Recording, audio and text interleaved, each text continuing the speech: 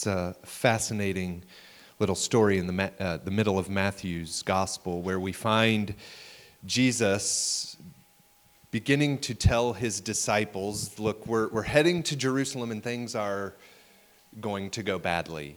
When we get there, they're going to kill me. I'm going to be handed over.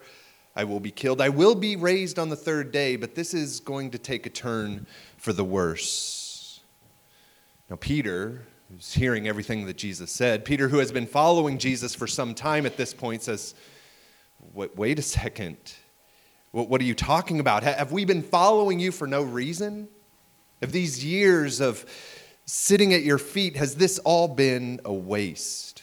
We thought you were prepared to restore the nation of Israel. Whatever you're talking about now, just cut it out. This will never happen to you. We're not going to allow this to happen. And Jesus responds to Peter in the text Austin just read by saying, "Get behind me, Satan. Get behind me, Satan." It's not, now Peter, let's calm down a little bit. Let's talk about this. He says, "Get behind me, Satan." He says, "You're a hindrance to me because you're setting your mind on the things of man, not the things of God." Now, one of the things I find so interesting about this story in Matthew is that Jesus is clearly the rabbi. Peter is the student. Peter is the disciple. He's supposed to be following Jesus wherever Jesus leads, learning from him. But the moment things begin to look different than the way Peter envisioned, he sort of steps in front of Jesus and says, I'll take the lead from this point on. Oh, it probably goes without saying, but as disciples of Jesus, that's never a good idea. We are disciples. We are followers for a reason, because we often don't have our minds set on the things of Christ. We often have our minds set on the things of humans, on the things of culture or society, not the things of Christ. That there is this constant temptation to stop following and to start telling Jesus where we think he should be leading us. To stop listening and to start demanding. Now, after speaking to Peter, we see Jesus then turn and address the rest of the disciples. We pick up in verse 24 where Austin left off. We read this. "Then Jesus told his disciples, 'If anyone would come after me, let him deny himself and take up his cross and follow me. For whoever would save his life will lose it. But whoever loses his life for my sake will find it.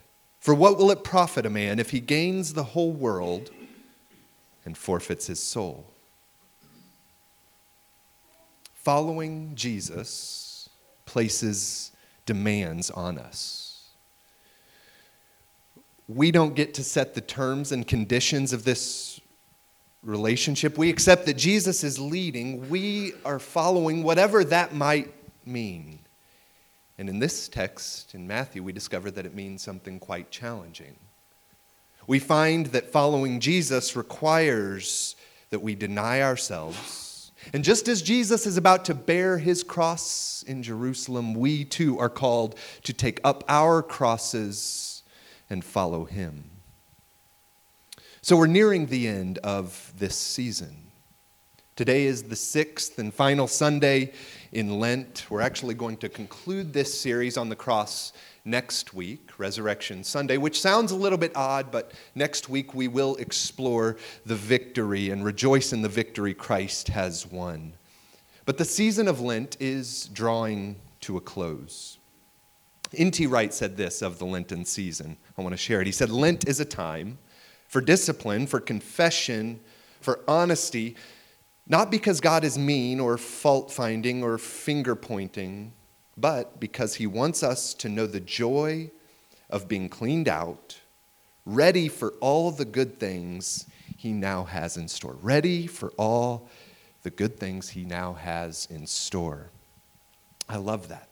And I think it's so good in relation to where we've been, because one of the things we are hoping to achieve throughout this series, this journey to the cross, it's not just an intellectual exercise through which we hope to begin rightly thinking about the cross. It is in part that. We do hope that our minds will shift a little bit in how we understand what takes place in the cross. But any thorough theology of the cross does not stop at the theoretical or cerebral level. The event of the cross has incredible implications for the details of our lives, even today, how we are living today. I think that's made incredibly clear in the passage we have read this morning from Matthew's gospel. So today our conversation in regard to the cross, we're going to talk not about what is accomplished in the crucifixion per se, but rather what the cross is calling us to. The example of the cross. Example of the cross. Now, following somebody else can be quite a stressful, a demanding exercise, because when you follow somebody, you are, at least in some sense, relinquishing control to a certain degree. Maybe you have experienced this, following somebody to an unfamiliar destination in heavy traffic. Have you been there? All it takes is for your leader to unconsciously speed through a yellow light, right? Leaving you stranded at the red light, feeling lost and alone. Or maybe you've followed somebody in heavy traffic and they sort of switch lanes needlessly on a whim, and you're swerving all over the place trying to read the mind of your leader and keep up. I remember as a kid visiting Germany, and this was before we had the luxury of taking our trusty Garmin with the added package of German road maps. So we were navigating with an old school road atlas of sorts, and I guess there were certain designations in this map that maybe we didn't understand. I don't know if it was colors or what, but we thought we were following the appropriate path, but somehow we ended up in the city square. Now, it's important to understand this was not the city square like Springfield Square, where there's a road that you drive around. This was an old town city square where only pedestrians were allowed to be. And here we are driving our car. You want to talk about humiliating. There we are, stupid Americans in our stupid VW Golf, driving through an old town city square on cobblestone, surrounded by pedestrians, every one of them staring at us, glaring as the fools we were. But it gets better, because every time we tried to exit the city square, following the map, we ended up in a street that had those large concrete pillars in the road to prevent stupid cars from driving into the old town city square. So we would drive down a road, come into those pillars, have to back up, find the next road. We must have found the only small alleyway that did not have those pillars that led us into this city square. It was a mess, and as a kid, so embarrassing. I was in the back seat and just humiliated. Following others, in our case, following a road map, isn't always a carefree or easy experience, because we are necessarily relinquishing control to a certain degree, relying not on our own wisdom, but on the path somebody else has laid out for us. It is demanding. This is certainly the case when it comes to following Jesus. This is what we're considering today, the example of the cross. The cross is not just a means by which Jesus secures a path to salvation for us. It is also a way that he invites us into. And that invitation is not just, well, if you feel like it today, deny yourself and take up your cross. No, the invitation is, if you want to follow me, if you want to be my disciple, this becomes your life. This is your identity. It defines you, taking up your cross and following him. So I want us to consider today just a couple of ways in which Jesus and his journey to the cross is an example for us. First of all, we consider the journey itself. Jesus and the road he walks into Jerusalem. Today is Palm Sunday, as Austin mentioned in his prayer, the Sunday before Easter Sunday. This is a day on which the church has historically remembered and commemorated what has been referred to as the triumphal entry of Jesus into Jerusalem. The triumphal entry. That is a bit tongue-in-cheek. Why? Because when we think about a triumph of any kind, what do we think? We tend to think of a lot of excitement, a lot of fanfare, displays of power and prestige, but that's not exactly the picture we get of this triumphal entry. This is how Luke describes the triumphal entry in today's gospel text from Luke chapter 19. We'll pick it up in the middle of the story in verse 35 where it says this, "And they brought it to Jesus," it being the colt. "They brought it to Jesus, and throwing their cloaks on the colt, they set Jesus on it." I think it'd be good to just slow down and envision this. Jesus sitting on a small colt. Verse 36, "And as he rode along, they spread their cloaks on the road. As he was drawing near, already on the way down the Mount of Olives, the whole multitude of his disciples began to rejoice and praise God with a loud voice for all the mighty works that they had seen, saying, 'Blessed is the King who comes in the name of the Lord, peace in heaven and glory in the highest.' And some of the Pharisees in the crowd said to him, 'Teacher, rebuke your disciples.'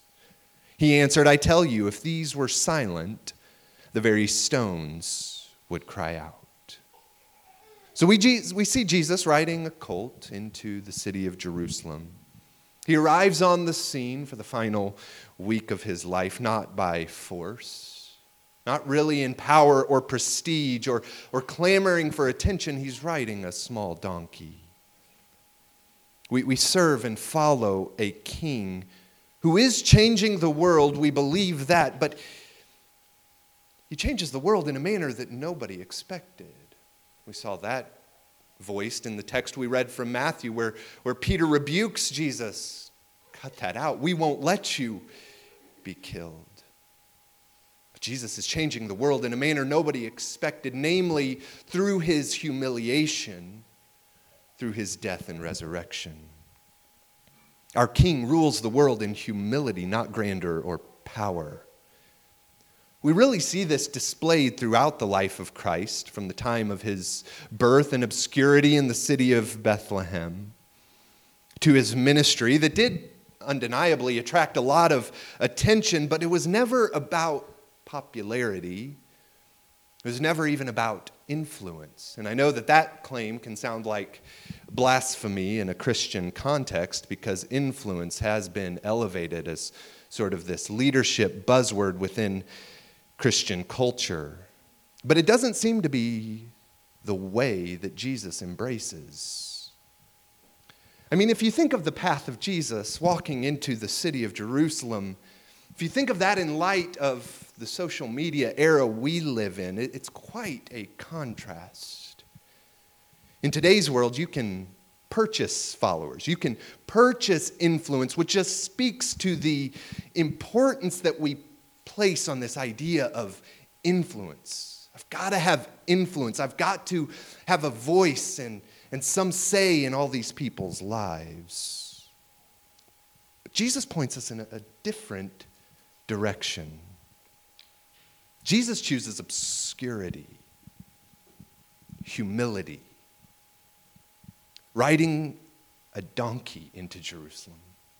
Not a war horse, not arriving via motorcade or with great pomp and circumstance. He brings change in a manner that if we have our minds set on the things and the ways of man, he's bringing change in a way that doesn't at all make sense.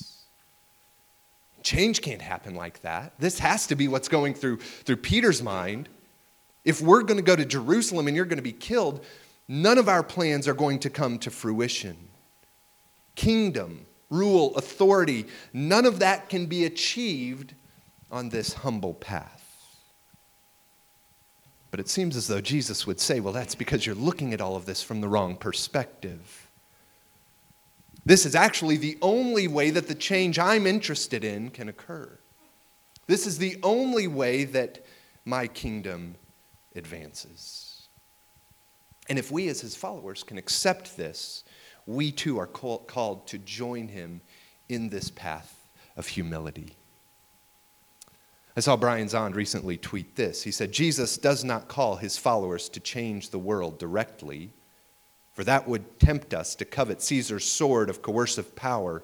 Rather, we are called to change the world indirectly by being the world already changed by Christ and attracting others to join us. We follow Jesus through humility, not success, not influence. We follow Jesus in humility. That's the path that Jesus walks to the cross. What about the cross itself? How is the crucifixion an example for us? Now, this is where the conversation may get a little bit uncomfortable, if it's not already. Let's turn our attention to 1 Peter chapter 2. We read this beginning in verse 18. It's going to be a pretty lengthy section, so we'll maybe pause halfway through. Verse 18, we read this: Servants, be subject to your masters with all respect, not only to the good and gentle, but also to the unjust. For this is a gracious thing when, mindful of God, one endures sorrows while suffering unjustly. For what credit is it if, when you sin and are beaten for it, you endure? But if, when you do good and suffer for it, you endure, this is a gracious thing in the sight of God. For to this you have been called. Because Christ also suffered for you, leaving you an example. Christ suffered for you, leaving you an example, so that you might follow in his steps. He committed no sin, neither was deceit found in his mouth. When he was reviled, he did not revile in return. When he suffered, he did not threaten, but continued entrusting himself to him who judges justly. He himself bore our sins in his body on the tree, that we might die to sin and live to righteousness. By his wounds you have been healed. For you were straying like sheep, but have now returned to the shepherd and overseer of your soul. I guess we didn't pause in the middle. Peter says, Christ also suffered for you. Christ suffered for you, leaving you an example. Peter's making an audacious claim here. Christ died not just to get us into heaven. Christ died not just to save us at some point in the future, but Christ died to save us now by showing us how to live. Peter says, you have been called to suffer, to endure great trial and tribulations with grace. Why? Because this is the example we have in Jesus Christ. He suffered for us. So this is another perspective on how exactly Jesus died for us. He died for us, leaving an example for us to follow. Now, I think we can hear this so often that it's easy to become desensitized to the audacity of this claim. I mean, when I actually begin to think about this suggestion, my response is much like Peter from that story in Matthew. Well, wait a second, I think it's time for me to step in front here, and I think I have a better path for us. I'm all for following Jesus if it means health for me personally and for my family, if it means wealth, if it means success. If following Jesus is going to make my life quantifiably better according to my definition of the good life, I'm all on board. If it works out for my benefit or for my ideal of self-preservation, let's go. just like Peter and Matthew. If it leads to the overthrow of Rome, if it leads to a return of the glory of Israel, Peter is all on board for following Jesus. But as soon as it begins to look different than that, Peter says, all right, it's time for me to step in front.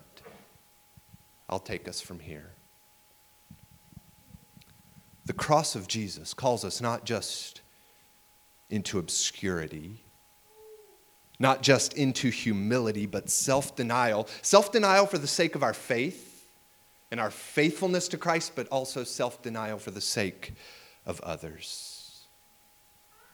The Apostle Paul, in that lengthy discourse on the resurrection of Christ in 1 Corinthians, and where he relates that and argues that based on the resurrection of Christ, we can trust in the resurrection of the dead who are in Christ. We're going to explore that in more detail next week. But in the middle of that discourse in 1 Corinthians, Paul says, I die daily. This is a habitual lifestyle. I die daily.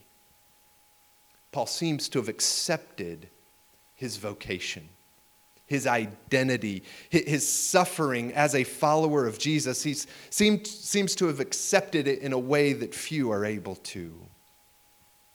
But it is what we are called to pursue.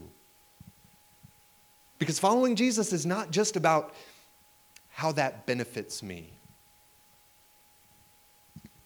We follow Jesus in his path of humiliation, suffering, and death, if we follow him at all. This isn't an add-on for the super spiritual. This isn't an add-on for those impractical ascetic monks that move off into a monastery and do whatever they do in the desert. All disciples, all followers of Jesus are called to follow the example of the cross. The example of the cross. What does that mean in any practical sense? I mean, it certainly doesn't mean that we would all be crucified.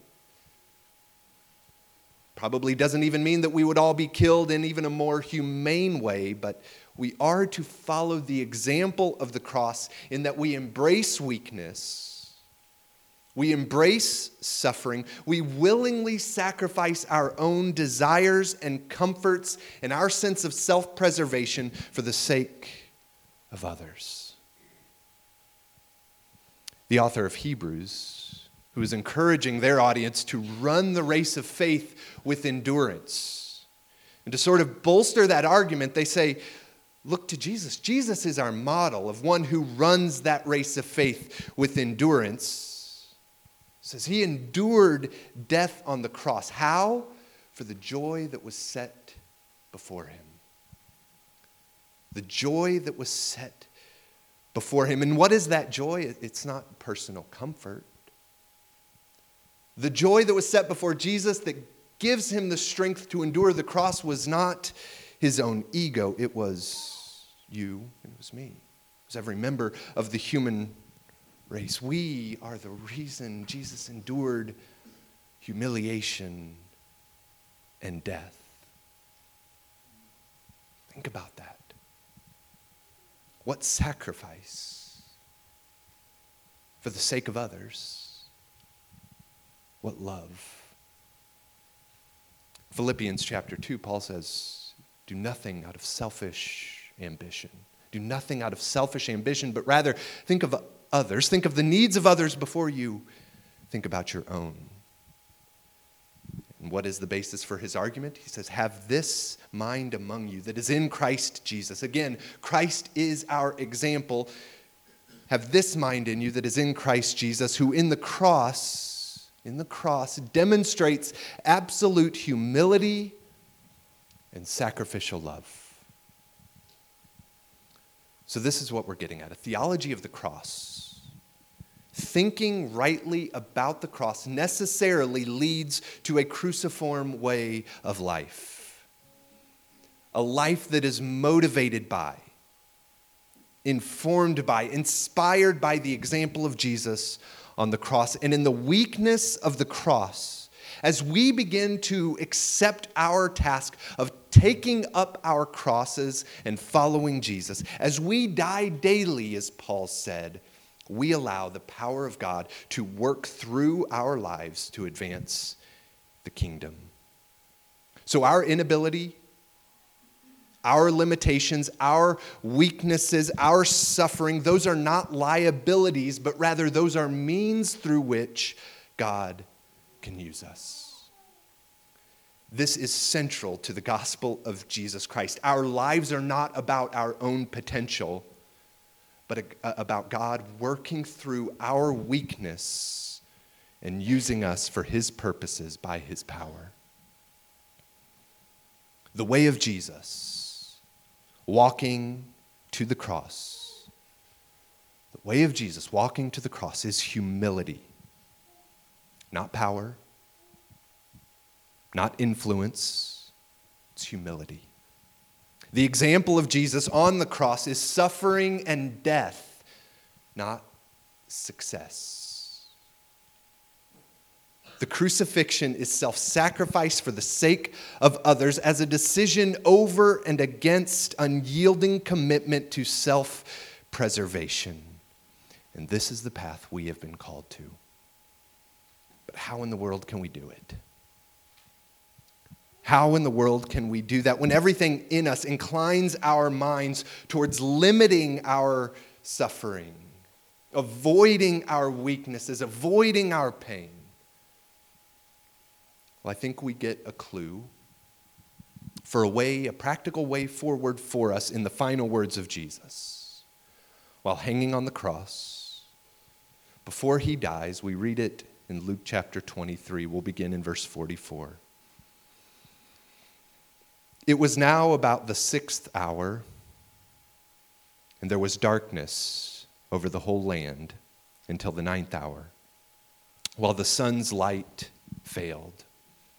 And the curtain of the temple was torn in two. Then Jesus, calling out with a loud voice, said, "Father, into your hands I commit my spirit." And having said this, he breathed his last. Father, into your hands I commit my spirit. I think this is it. Everything we've been trying to get at throughout this series, through our journey to the cross, when we arrive at the cross, there are undeniably demands placed on us by Jesus himself. When we follow Jesus, we follow the way of the cross. And how do we do that when everything in us is working for self-preservation? I think this is it, the final words of Jesus. Father, into your hands I commit my spirit. I am following, not taking the lead. I'm following you. I'm learning to trust you, whatever that might mean for my current situation. I'm relinquishing my ideal of self-preservation to follow wherever you lead, even if it doesn't make sense to me, even if it costs me a lot, even if it leads to heartache and suffering. I'm trusting, I'm following, I'm trusting the one who judges justly. Kevin, if you want to come up as we begin to transition into a celebration of the Eucharist. In his book, Cross-Shattered Christ, Stanley Hauerwas says this of this episode from Luke 23, the final words of Jesus. He said, "This great work makes possible our baptism into his life and into his death. By giving himself up and commending his spirit to the Father, Jesus invites and enables us to give ourselves up and become united with him in a death like his." Would you stand this morning?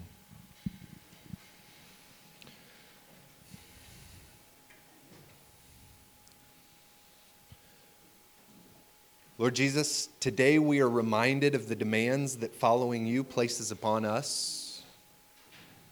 We are reminded that the cross is not just a means by which you secure our salvation in the future, but it is a way that you are saving us today by showing us through your cross, through your path of humiliation, you are showing us how to live.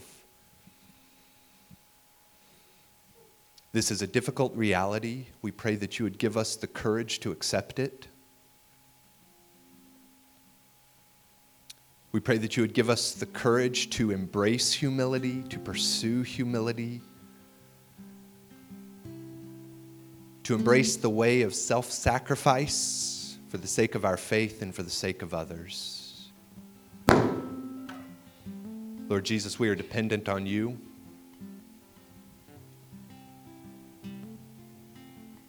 We look to you for help. I'm going to say a prayer for us as a way of invitation to the table this morning. Just as a practical note, we'll invite you forward. 2 lines will form down the center aisle. There will be somebody here with the elements. You'll hear the words spoken over you, the body of Christ broken for you, the blood of Christ shed for you. You can take the elements on your own and return to your seat.